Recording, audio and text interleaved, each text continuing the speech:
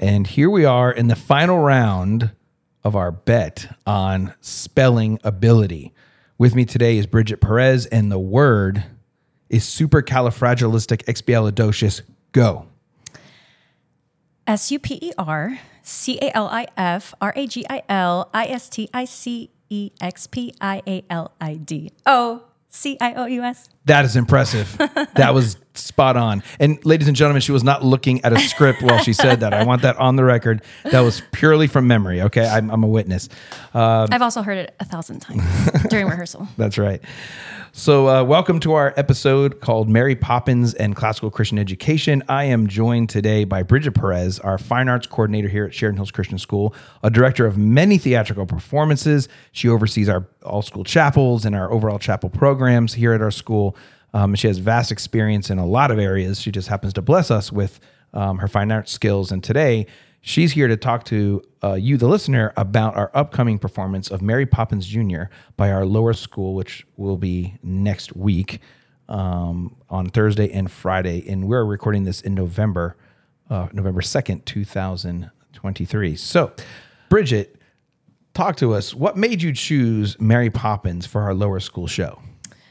Well, to be completely honest, we're in a Christian context, so the catalog is limited, right? So first, I need to find something that is even presentable to our audience and school community. Apart from that, or once I get over that, I have to assess the talent that we have, right? So I'm going more from a practical, not like a vision. I don't think I have that luxury until we continue to grow the program. So those are the things that I have to get out of the way first. So assess the talent, make sure that it is a redeemable message as far as like being able to steer it to a gospel-centered reality or a gospel-centered message. And so after I do that, I'm basically just making sure that it's fun and it's something that can reach the audience. So my reason for choosing Mary Poppins was that I felt it had all of those fun elements. I felt like it had a good, hearty family message. And it also helps that this is like there's a very clear reference point, I guess, in culture since Mary Poppins came out as a movie. So I knew that people would get excited, and that's a good way to kind of get them in. Well, and this theatrical show, it is a junior version of it. It will be different from the popular film you mentioned. What are some things that the audience can expect coming to this theater show with lower school students versus the film they see with the classic with Julie Andrews? Yeah, I think that Disney wants to make use of like the magical aspect. That's their thing. So it's definitely, even though it will have some of those gimmicks, very few of them because we can't do actual magic. There'll be some resemblance there, but apart from that, you'll see that there's just an emphasis more on family and the importance of this outside redemptive force that comes in and reorders things and makes everything fit together again as it should be. And then, there's also the aspect of you're going to go and see a kid that whether it's your own kid or it's your friend's kid. And that element is also very special. And it's definitely a part of the show and the experience because you're seeing kids that outside of, the theater, they are in this rigorous classical education program and they're really coming out of their shell. Some people that you wouldn't even expect have talent are having a lead role, singing and dancing and doing all these things. And, it stirs the emotions a lot for sure. So it's a special night. Yeah, it's special as a teacher, even as administrator. We think of these students, we think, wow, so-and-so might even be an athlete. And you think, wow, they're really good at playing a sport. And then you think, okay, they're a jock, even though that's such a stereotype. Or they're so good at academics, they're so strong. And you think, but then you see them singing and doing the choreography, and it almost opens our eyes up to their full potential so that we aren't just limiting them to what our perception is of their potential. So that's another important thing about fine arts, and certainly why having kids dancing on roofs for Chimney will be fun next week. I mean, there's even the chimney sweep. Now that you mentioned it, it just triggered a memory. There's this girl, she's in 6th grade, and she wouldn't disagree with this, but, it wasn't a strong audition. It wasn't terrible because she made it through, right? There was a lot of other students that got rejected. And I just didn't really expect much there. Other than, playing a significant role in the ensemble, she is older. I knew that she was going to get the melody right. She would contribute vocally, and in other ways. But in the last 2 or 3 weeks, she has so outshined her peers. And even like in choreography and picking up dance moves, it's been so wonderful. I feel like through the experience, I almost feel like a second parent to these kids. And I am filled with so much like pride or I'm very proud of them.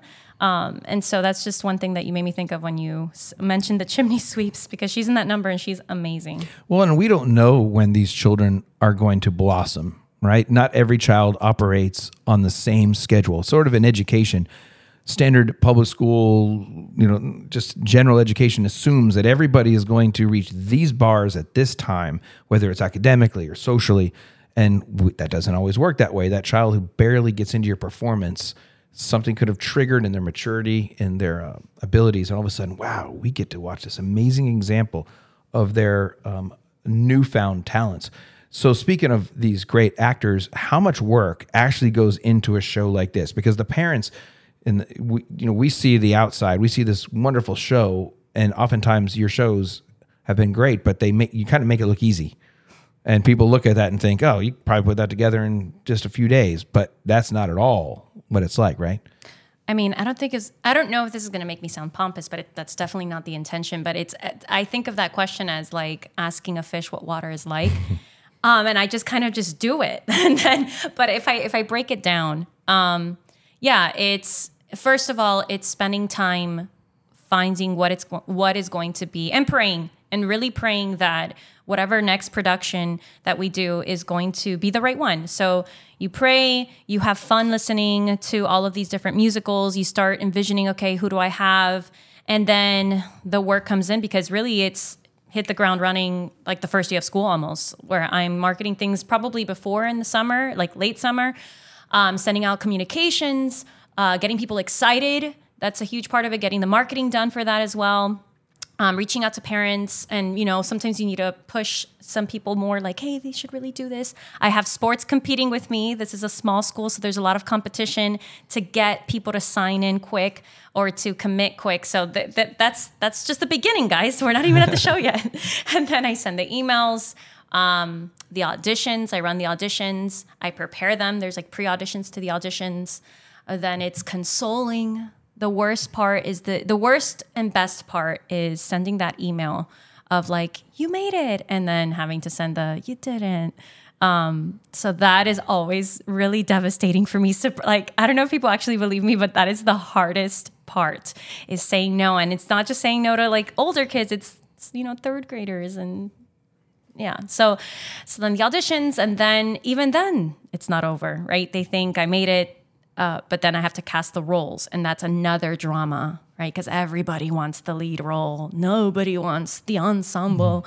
So it's managing attitudes and personalities and expectations. Then... And you haven't even got to the first rehearsal yet. No.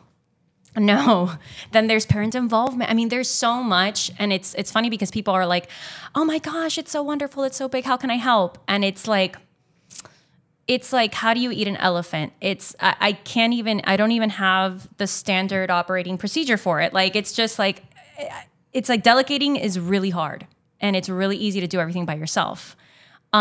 With time, I'm learning, I can't. Like, maybe like pre-kids, that was easy.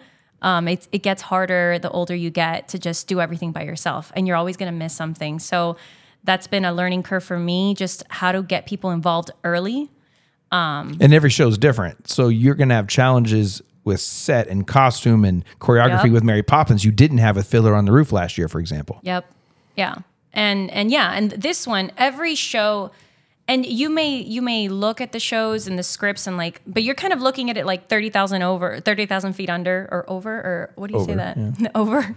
And so you're like, yeah, I get the gist of it. Yeah. Cause this is not all that I do, right? I teach high schoolers, and I have to worry about other parts of the job that are not, this is like after school stuff.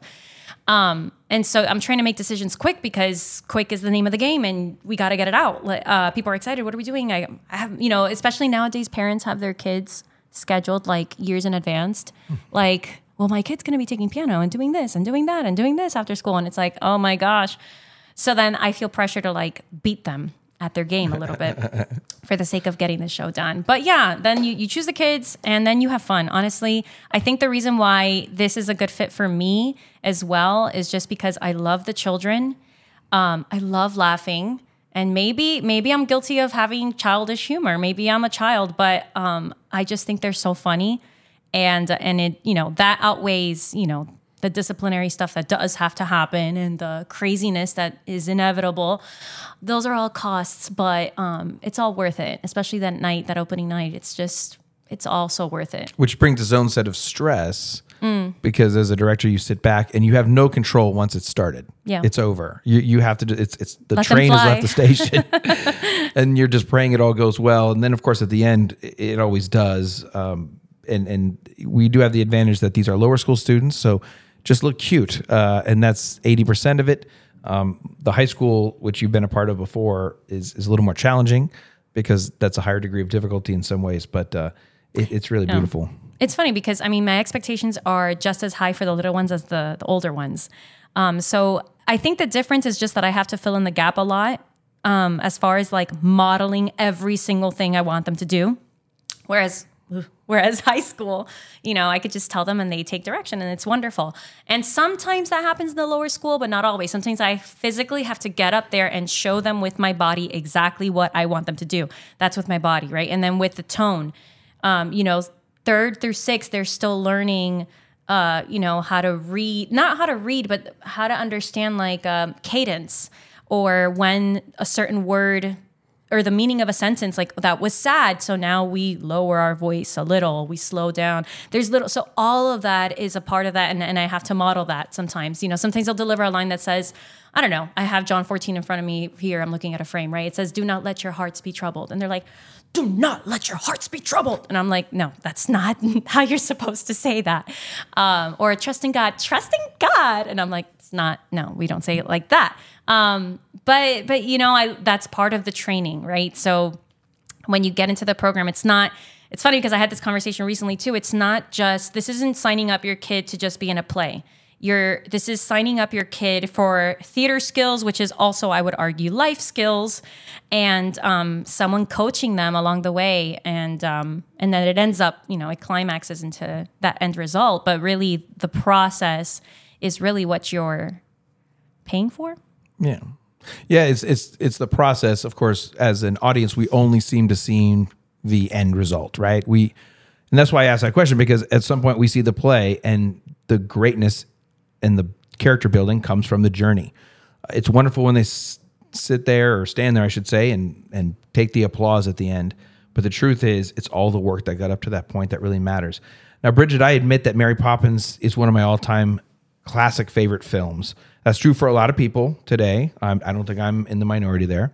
It is very popular. Why does it belong in classical Christian education?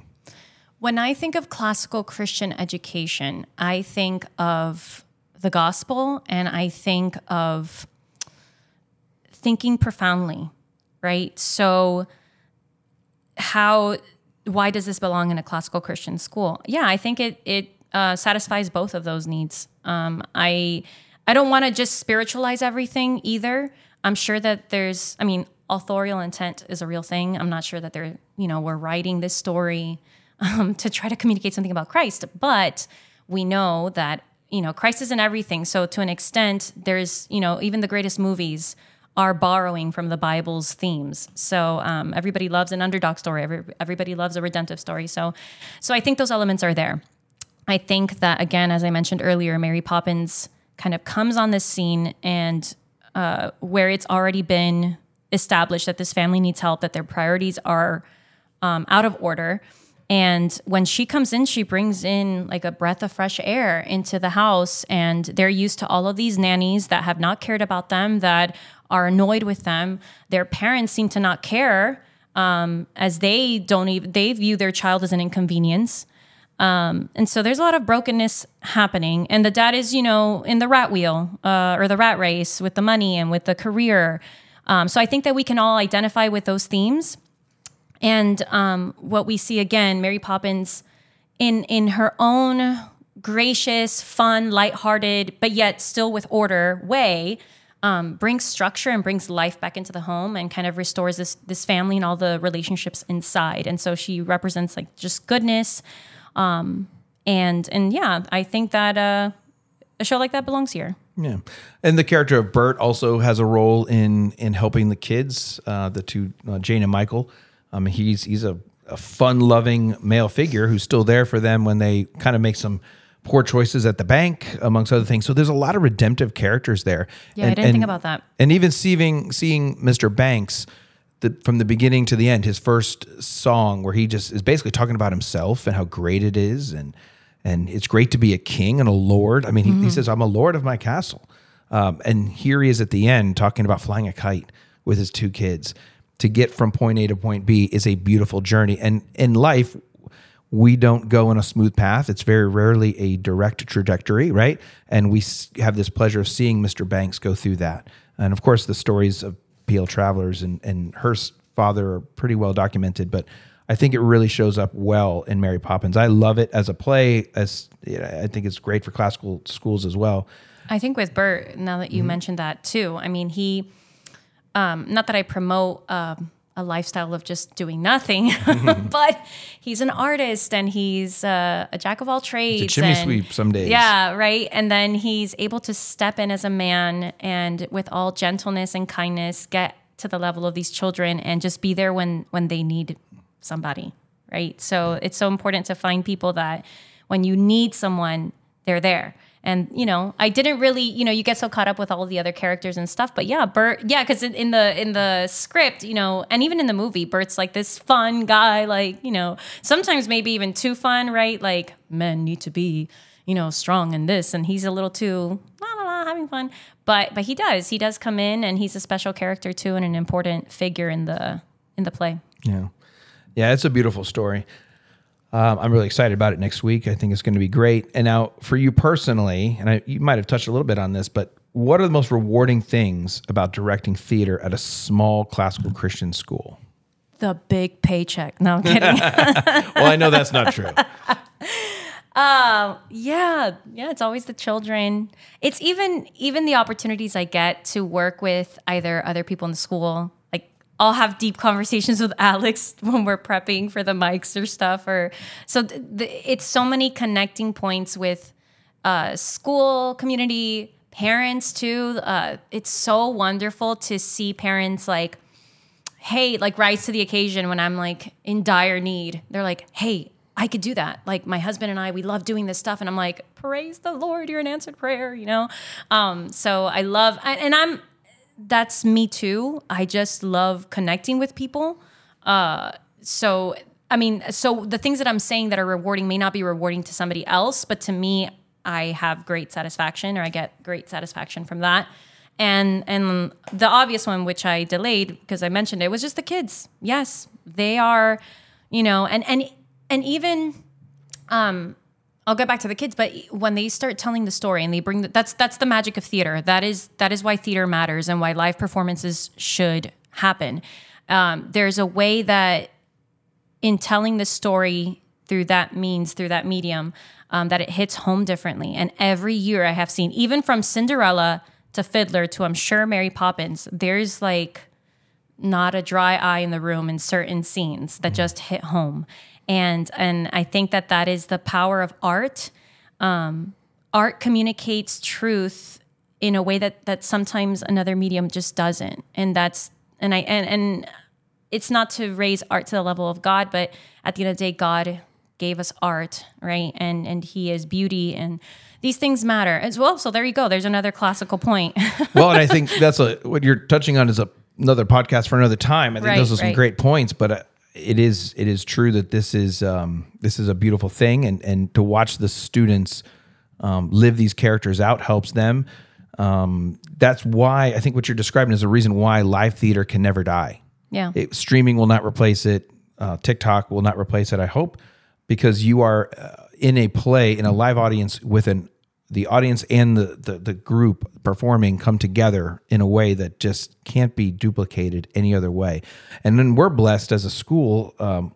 So this weekend, I'm going up to my son's college to watch him perform in a play. He fought me regularly here at our school, not wanting to be in a play. Oh my goodness. And now he volunteered to be in the first production at his college. So Proud he's moment. up there. And then and then next week I'm watching Mary Poppins, which is of course our school. I'm going to be there because I love it. Also, some of my former students' children are in your class, so I'm excited to see them. And then that weekend, immediately after your play, I'm going down to Florida International University, where one of our graduates is performing in a Shakespearean production down there. So I get a lot of theater in this next 2 weeks, and it's all with people we love and have just really seen that journey, right, that you've been describing this podcast. And it's just a beautiful, beautiful thing, and it's impacting these people years later as well. So it's just really wonderful. So everybody who's listening to this, if you're listening before the play, buy your tickets online and make sure you come see us in our ministry center on in the first second November week of 9th and 10th. 9th and 10th. Thank you very much. At what time is it? 6:30? 6:30 Ministry Center. And there you go. We'd love to see you there. Tickets available online, or show up at the door and pay triple, I think is what we do. Correct. Yeah, something like that. So thank you, Brigitte, so much for joining us today. We look forward to the performance. And again, thank you for all you do for our school. You're a true blessing to all of our students and our parents and our teachers. You know, Mary Poppins is a timeless tale. And although there have been many books by P.L. Travers featuring the character, a film sequel made over 40 years after the original, and another film about the making of the 1964 classic called Saving Mr. Banks, it remains relevant because it speaks to issues that still challenge us today. Issues of family dynamics, parenting struggles, and the juxtaposition of the wonder and pain of growing up. Now, we may not have a superhero nanny to jump into our conflicts and teach us life lessons, and it may take more than a flying umbrella to solve all of our problems. But we do have our Savior, Jesus Christ, in the Bible to guide us. Like many others, I was raised, in a sense, by a village that included extended family, friends, and our church family. Each of them was a bit of a Bert or Mary Poppins to me. Maybe that's why it means so much to me. Well, thanks for joining us, and until next time, seek what is good, true, and beautiful. Thank you for joining us. The opinions expressed on this program are that of the hosts and the guests. The podcast is produced by Alex Halpert. Sheridan Hills Christian School is a ministry of Sheridan Hills Baptist Church.